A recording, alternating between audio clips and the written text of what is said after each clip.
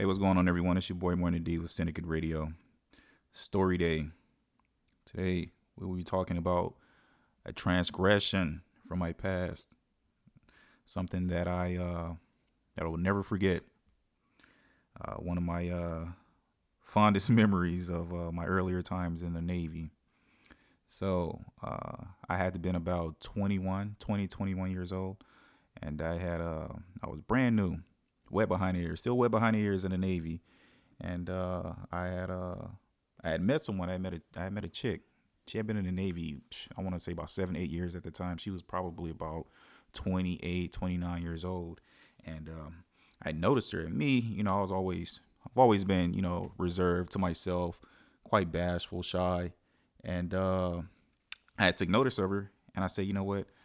I'm gonna say something to her one day. I'm gonna crack a joke, see if she laughs. If she laughs, I got her, right? And so I did that. I waited for the opportunity to present itself, and I went in for the kill.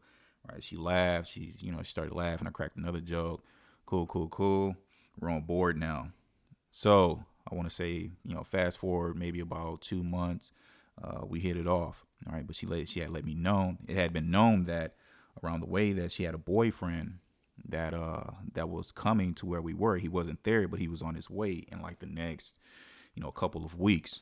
And so I was like, cool. She said we might have to cut ties, and I was like, all right, I guess whatever. Me, trying to be player about it. I was really feeling her, but me trying to be player about it. I said, all right, cool. I'm just going ahead and let you make it.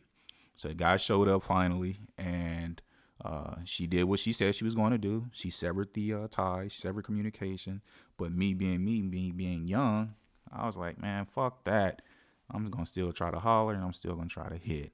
So I kept, every time I seen her, I used to crack jokes with her, ask her how our crazy ass relationship was going because everybody knew it was toxic as fuck.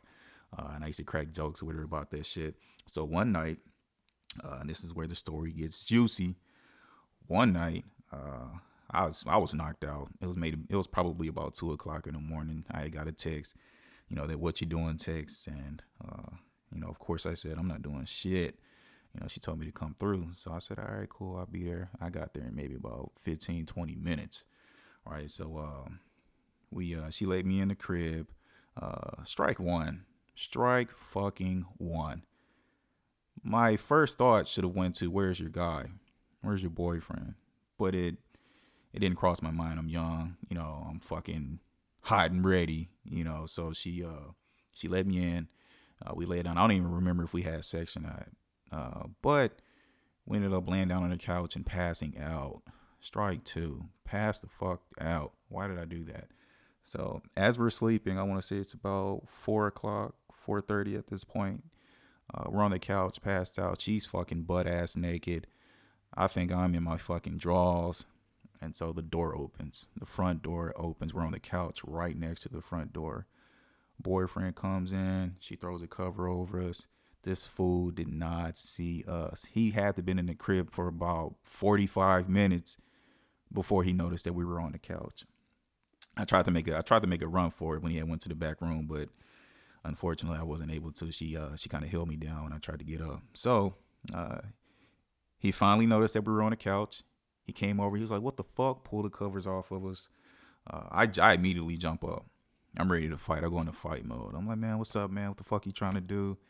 He's like, oh, man, this what the fuck you got going on in my crib. He calling her all types of stupid bitches. She's calling him all type of stupid motherfuckers. I'm sitting there like, yo, what the fuck is going on? I'm trying to put my clothes on. All of a sudden, I see this bright light come on. He has his phone not asked. I'm like, man, what the fuck are you doing? He's like, man, I'm taking pictures for the leasing people. I'm about to get the fuck out of here. Fuck this bitch. This your pussy. I said, man, y'all got some weird shit going on, man. I'm about to get the fuck out of here. So she's like, nah, Dre, you ain't got to go no fucking where. I'm like, man, fuck that. I'm out of here. So all of a sudden, he's like, nah, bro, this your pussy. You good. I'm like, look at here. I'm about to get the fuck out of here. And I told a little girl, I said, hey, man, you might want to come too. She's like, I'm not fucking going nowhere. Fuck him. Fuck him. He ain't going to do shit. I said, look at here. He don't want to fight me. So once I leave, I'm pretty sure he's going to fuck you up. She's like, fuck him. He ain't going to do shit, Dre. Fuck him. Fuck him. You can stay if you want to. I said, nah, I'm out. Dip out. Fuck that shit. So next day at work, I see Shorty. I'm at fucking work. I'm doing what the fuck I gotta do at work. She comes through. She's like, "What's going on, Dre?" I'm like, "Damn, what the fuck happened?" She's like, "Man, fuck that fool. You said what he was gonna do, and he did that shit." And I was like, "Damn, man, I tried to tell your ass to come, but he beat the fuck out of her. She had fucking a black eye, a bunch of bruises and shit, and she was just a little. She was real yellow. She was light skinned, and so those wounds and those battle scars were very visible. So she said, "Yeah, fuck him. He in jail right now." So I was like, "Damn, that's fucked up." I meant for that story to be funny, so it kind of turned towards being dark. But at the same time, this story time with Morning D, the Syndicate Radio, I'm out.